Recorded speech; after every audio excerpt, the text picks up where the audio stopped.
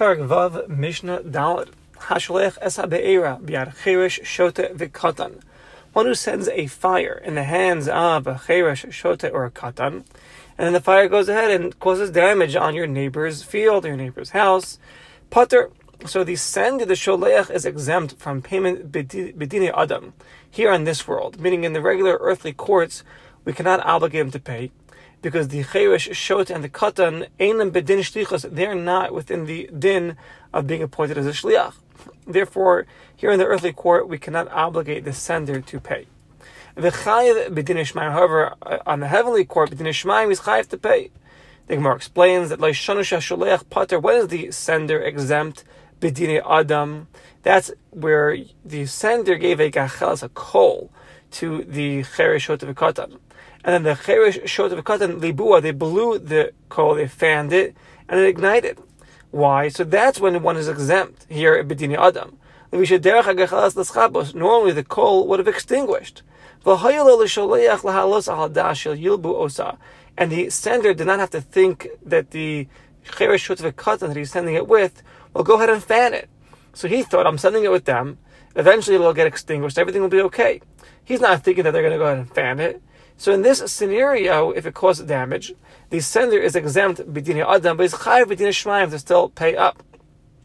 But if he gave an actual flame to the cheresh, shot, v'katan and it caused damage, then chayav is actually going to be chayav even b'dinei adam, even though they cannot be appointed as a shliach. It was his actions that caused the damage to happen, and therefore b'dinei adam will be chayav as well.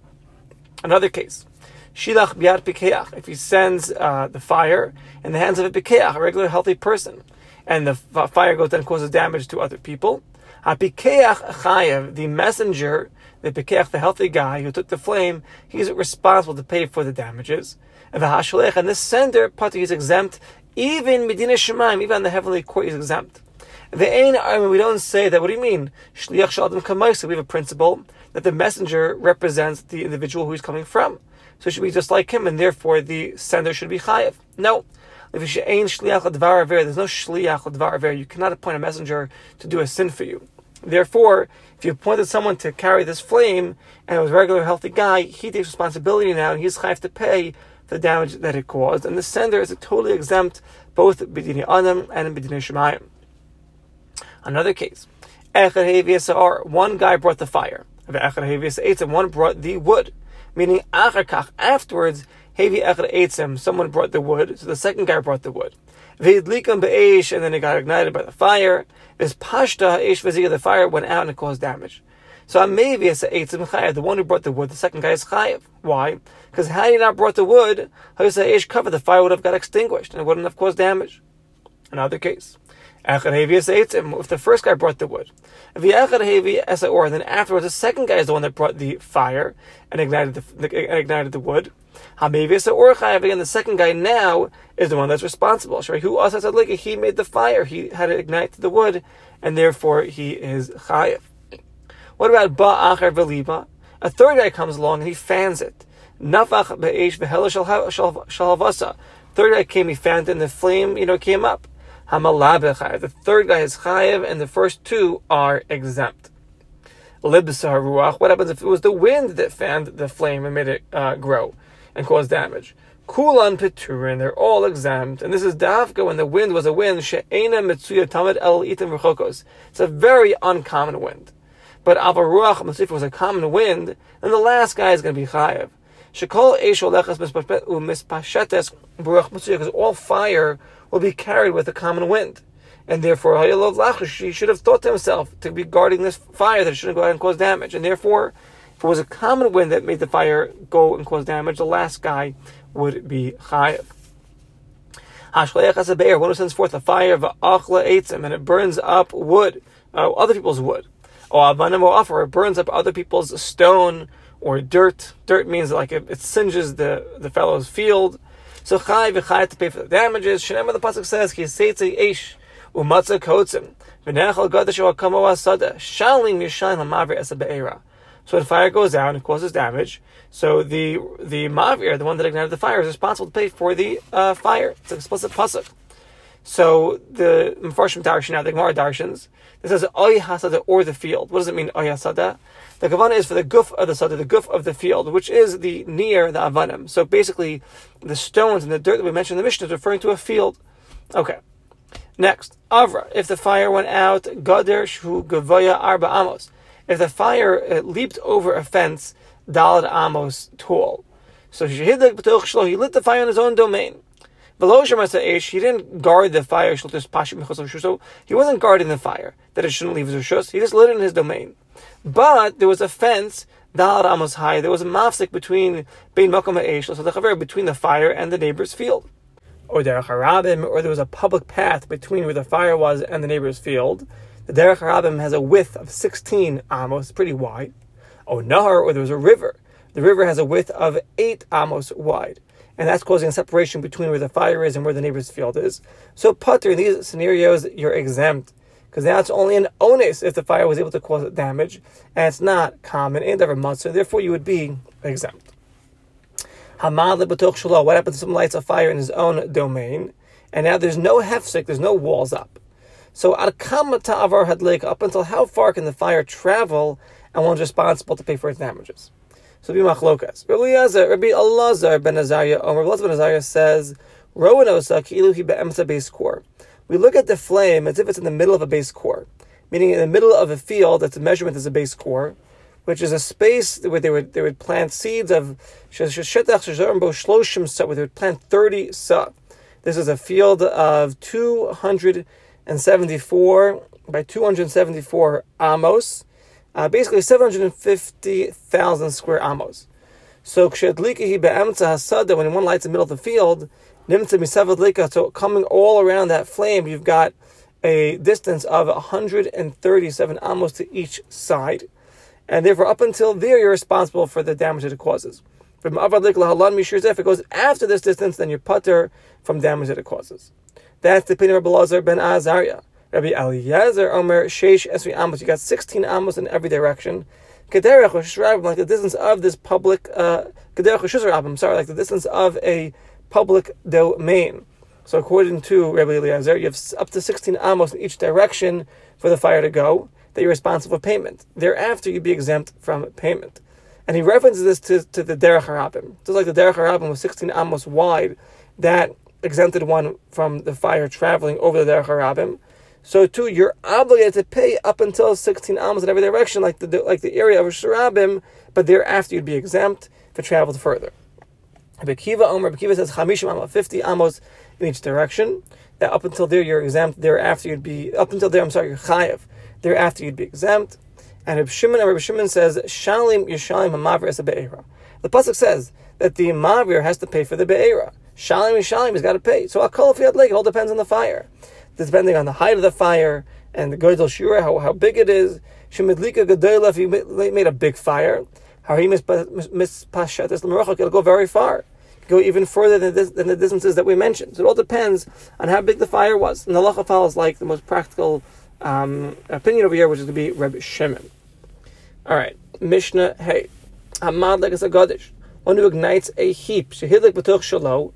He lit in his own domain, but then the fire leapt out and it went and ignited the heap of his friend. So he lit in his own backyard, but the fire traveled and lit the gadish, the heap of his friend. And there were kalim hidden inside this heap. Vidalku, and the kalim got burnt up. So Yehuda, of course, Yehuda, you have to pay. You got to pay for the heap and also for the kalim that were hidden inside the heap. You only pay for a heap of wheat or a heap of barley. You don't pay for the kalim. You're only chayv to pay on that which is gula, which is revealed. Not on the kalim that are hidden inside. The fire consumes a heap or a stalk. So the Chum Darshan, just like a kama, a stalk is open it's out in the open, it's in the gullah, it's revealed. So this comes to exclude that which is hidden. You're chayiv on things that are open out in the open, not on things that are hidden. Prat latamon, something which is what's hidden, you're exempt with regards to the damage caused by eish, by fire. And the Mepharshim explain that Rabbi Yehuda and the Chum, they argue whether bein shayid begadish kalim should darkam lahafim, whether inside this heap were kelim that the derech is to hide it, like the plow utensils or the threshing utensils that are normally hidden there. So whether that's what's hidden there, or whether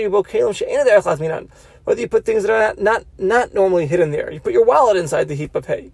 So the machlokas is by both scenarios. That according to the Chacham, you're exempt from that which is inside the heap, even though the derech is to hide it there. It's normal to hide it there. You're still exempt. Because the pasuk says, from the pasuk that we mentioned earlier, so what do the Chacham only exempt you, by the way, on the actual kelim? You do have to pay the owner for the spot of the kelim. Meaning we view the area of the kelim, take that area, cut it out, and fill it up with the grains from that heap. That you do have to pay for. So basically, comes out, Yehuda says you're always chayav to pay for that which is inside the heap. Yishalayim ash b'tocho. The Chacham say you're always exempt from that which is in the heap, and we don't differentiate whether it's normal to be hidden in the heap or not. But the Chacham will agree that you do have to pay for the area of that the utensil took up. Take that area, fill it up with grains from that heap, that you have to compensate the owner for. Okay. If there was a goat tied to the heap and wasn't able to run away, nevach. If or there was a servant that was nearby, he wasn't tied up, but he was nearby, he was able to run away. And then they all got burnt up with the heap. So if you have to pay for tashlumin, you have to pay for the heap, and you have to pay for the goat. But the eved, you're putter, because the eved could have ran away.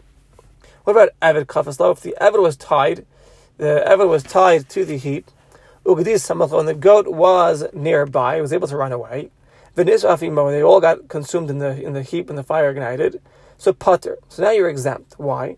Because since you're chayav misa on killing this eved, so you're exempt from any kind of payment. It's kumle b'derabah minei. Once you're getting killed, we don't make you pay for the damage that you caused. If the goat was near the heap, so how are you putter? You're exempt on the goat. Because the goat should have ran away. Okay. Now the Chacham will agree to Rabbi Yehuda that madlik sabira, when one lights his friend's house on fire, so there shumasham kamash b'tuch, you'll have to pay for everything inside that house.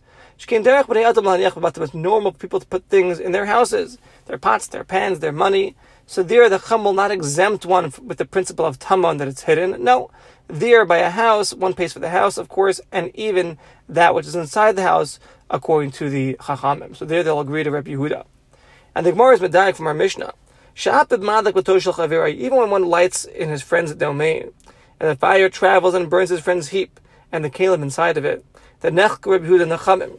Meaning previously it was a case where he lit the fire in his own domain, then it traveled to his friend's domain and caused the damage. Where there's machlokas Rabbi Yehuda and the Chachamim. And the Chacham Rabbi Yehuda did not differentiate what kind of kelim are inside the heap. Rabbi Yehuda always said you have to pay for the kelim inside. Chacham said you never have to pay for the kelim inside. But over here, if the fire was done in your friend's domain, that's where it started. So here, Shaldas Rabbi Yehuda, of course, Rabbi Yehuda is going to say to pay for that which is inside the heap. And according to the Chachamim, here, yes, Chayiv, you will be Chayiv to pay for the kelim inside the heap because you made the fire in his domain. It's a little bit different than the previous case, but only on kelim that's normal to hide in the heap, like the klei machresha, the plowing equipment, etc. But still, the Chacham will be lenient if there are kelim that it's not the norm to be put in the heap. There's a wallet inside the heap. There, the Chacham will still exempt the madlik from paying for that item, because according to the Chacham, it doesn't have to cross the mind of the madlik that this fellow over here that owns the heap is putting in things that are not normally placed in the heap, and therefore the Chacham will still hold their opinion on that regard and be lenient.